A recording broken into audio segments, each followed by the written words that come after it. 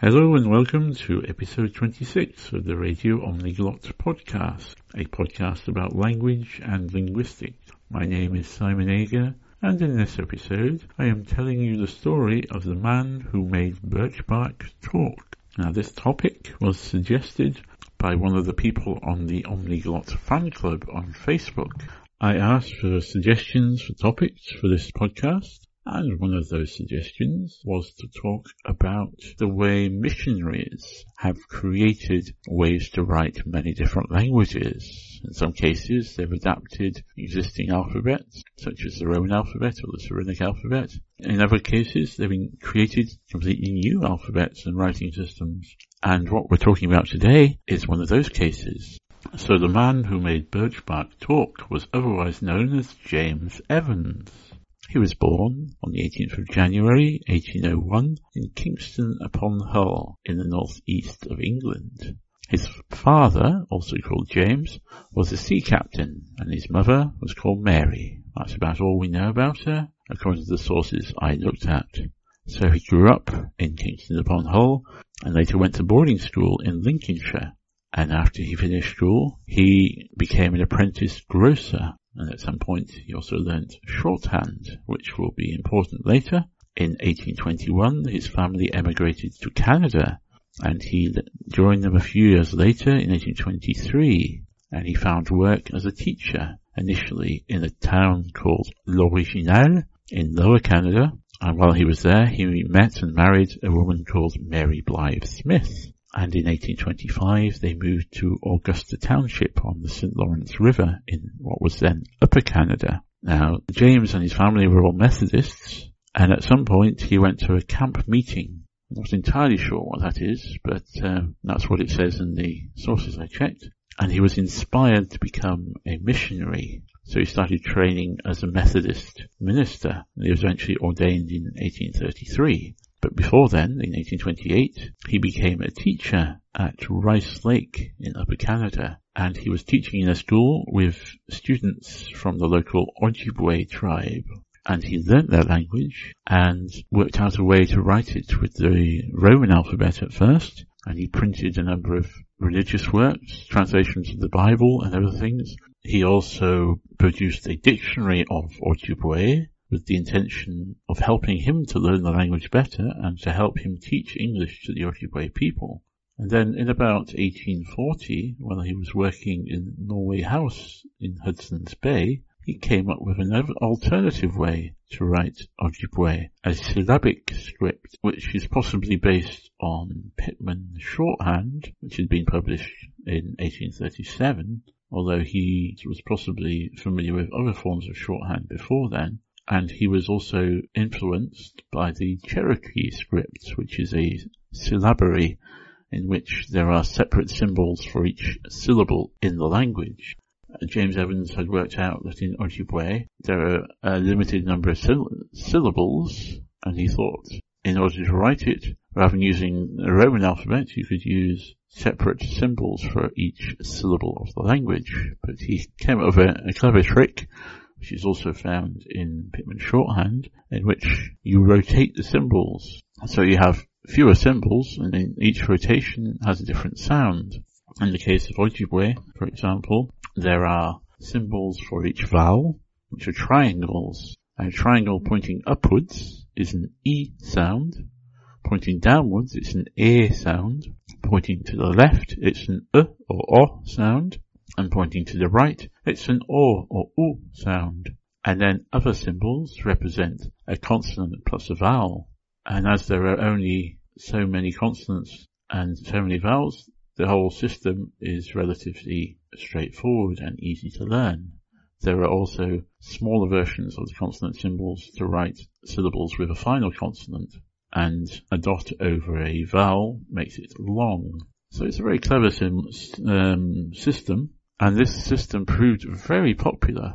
Initially he used it for Ojibwe, and then later on he adapted it for the Cree language, which he also studied. And he taught it in the schools he was teaching in to the Ojibwe and Cree students. and they passed it on to their families and friends, and it soon spread, and within about 10 years, by about 1850, most of these people could read and write in their own language. At the time, paper was scarce in Canada, and they used whatever material was to hand to write on. For example, birch bark from trees, which they wrote on with soot from burnt sticks, or they carved messages in trees or on sandbanks or whatever they could find. And they nicknamed James Evans the man who made birch bark talk. James Evans himself didn't have much paper either, and when he wanted to print texts in syllabics, at first he carved type using wood and made ink from soot and printed on birch bark. Later on he made type from lead he got from the linings of tea chests and from old bullets. Now he went as a missionary and teacher, and he was keen to try and convert these people to Christianity, but in the end he actually ended up adopting many of their habits and customs, which led to conflict with the church authorities and with his own beliefs that he'd grown up with.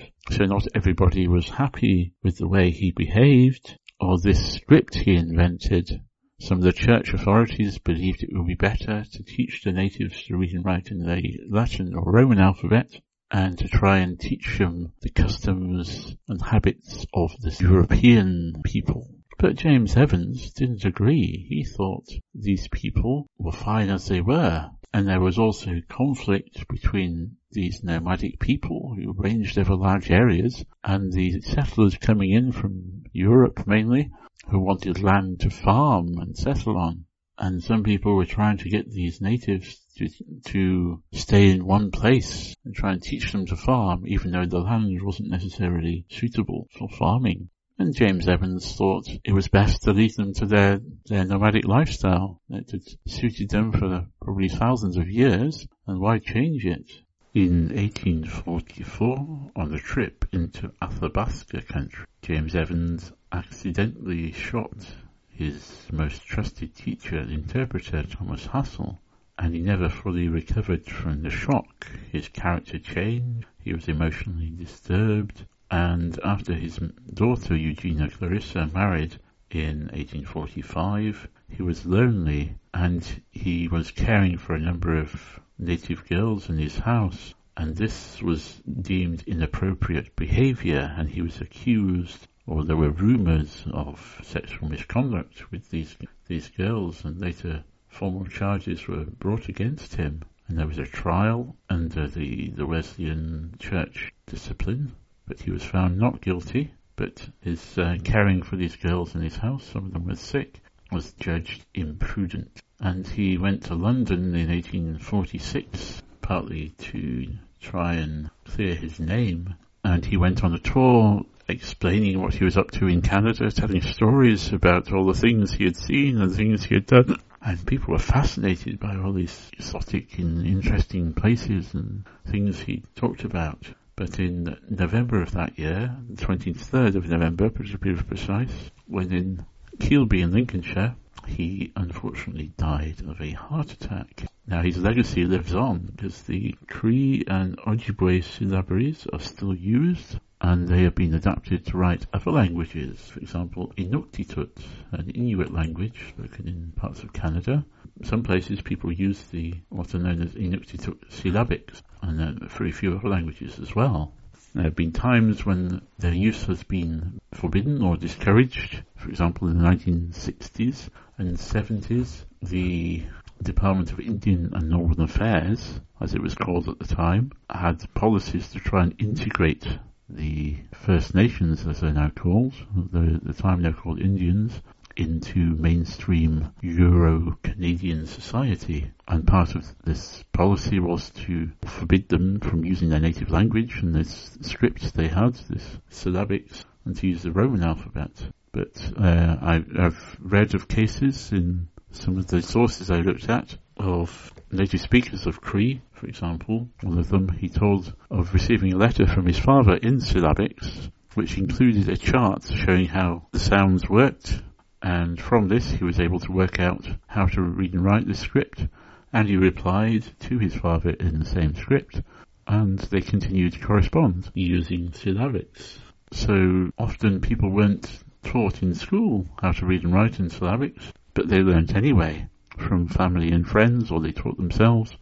So at the moment there's only one variety of Ojibwe that's still written with the syllabics. It is known as 7 Ojibwa, or Ojikri, or Northern Ojibwa, and there are several varieties of Cree that are written with these syllabics, and some varieties of Inuktitut, and a few other languages. So it's remarkable that their use has continued in all this time for over 170 years, often without any formal instruction or schooling. In fact, in some cases, people who were taught these syllabics in school found them difficult to learn, but those who taught themselves or learnt them from friends and family actually found them easier. There are some people who believe that James Evans didn't in fact create the Cree and Ojibwe syllabic scripts. Instead, it was a teacher and healer of the Wood Cree called Calling Badger, or Badger Call.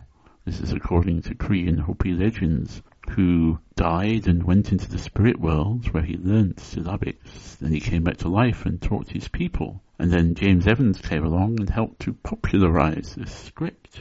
And one of the objections, or the reasons why people believe that James Evans didn't create these scripts, was that he couldn't have possibly created something so different from European alphabets. But as I mentioned, it's thought that he based his script partly on Pitman shorthand and possibly other shorthand systems, which are quite different to European scripts anyway. And now it's time for a bit of music, I think. This is the Anishinaabe Spirit Bear song, which I found on YouTube. It is in the Western Ojibwa, or Nakamwe-Moin language, which is spoken in southern Manitoba and southern Saskatchewan in Canada. It's also known as Salto or Plains Ojibwa.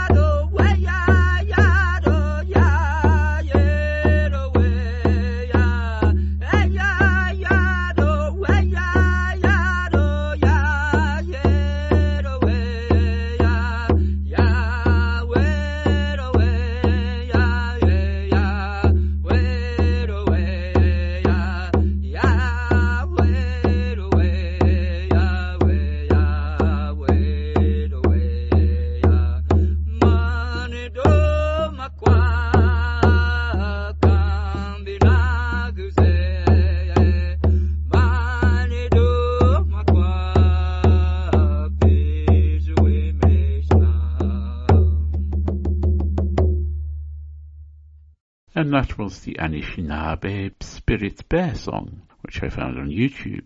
You can find a link to the video where that comes from. You can find notes on this episode and other episodes of this podcast at omniglot.com/radio. You can leave your comments and suggestions for future episodes there. You can share it with your friends and all that sort of thing. This podcast is not sponsored by anybody. I make a living pretty well from omniglot.com, but if you feel generous, you could leave a little donation, perhaps, or even a large one. There are donate buttons on the omniglot.com website and on the Radio Omniglot website as well.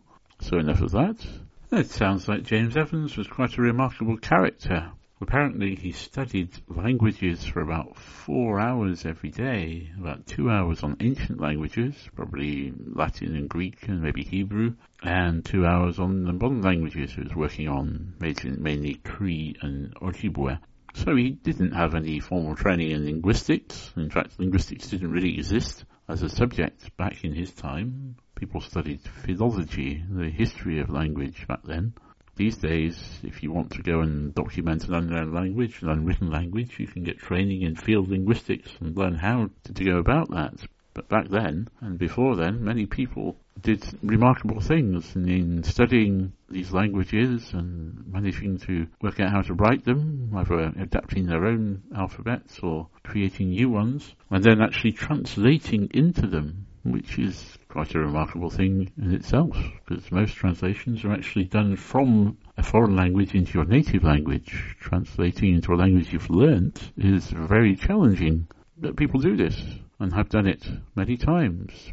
Quite a few spelling systems and some alphabets were invented by missionaries, including the Ojibwe Cree syllabics, invented by James Evans, the Blackfoot syllabary, which was based on the Cree and Ojibwe syllabics and was invented by John Williams Timms. Also, the Old Permic alphabet was invented by Stephen of Perm. The Cyrillic and Glagolitic alphabet were created by missionaries, as well as the Gothic alphabet and the Vietnamese alphabet. And the way of writing Vietnamese, the Roman alphabet, was developed by a missionary called Alexandre de Rhodes. Before then, the few people in Vietnam who could write used a version of the Chinese script that had been adapted to write Vietnamese, known as Junom, or something similar. So I think that'll do for now. I hope you found this interesting and informative, and if you like it, or even if you don't, share it with your friends, leave a comment, a suggestion, and you can find more information about the topics I discussed, as I said, at omniglot.com/radio. If you want to contact me, you can leave a comment on that site I just mentioned. You can email me at feedback@omniglot.com. I've been Simon Ager, and I've been telling you the story of the man who made Birch Bark talk. So, thank you for listening, and goodbye for now.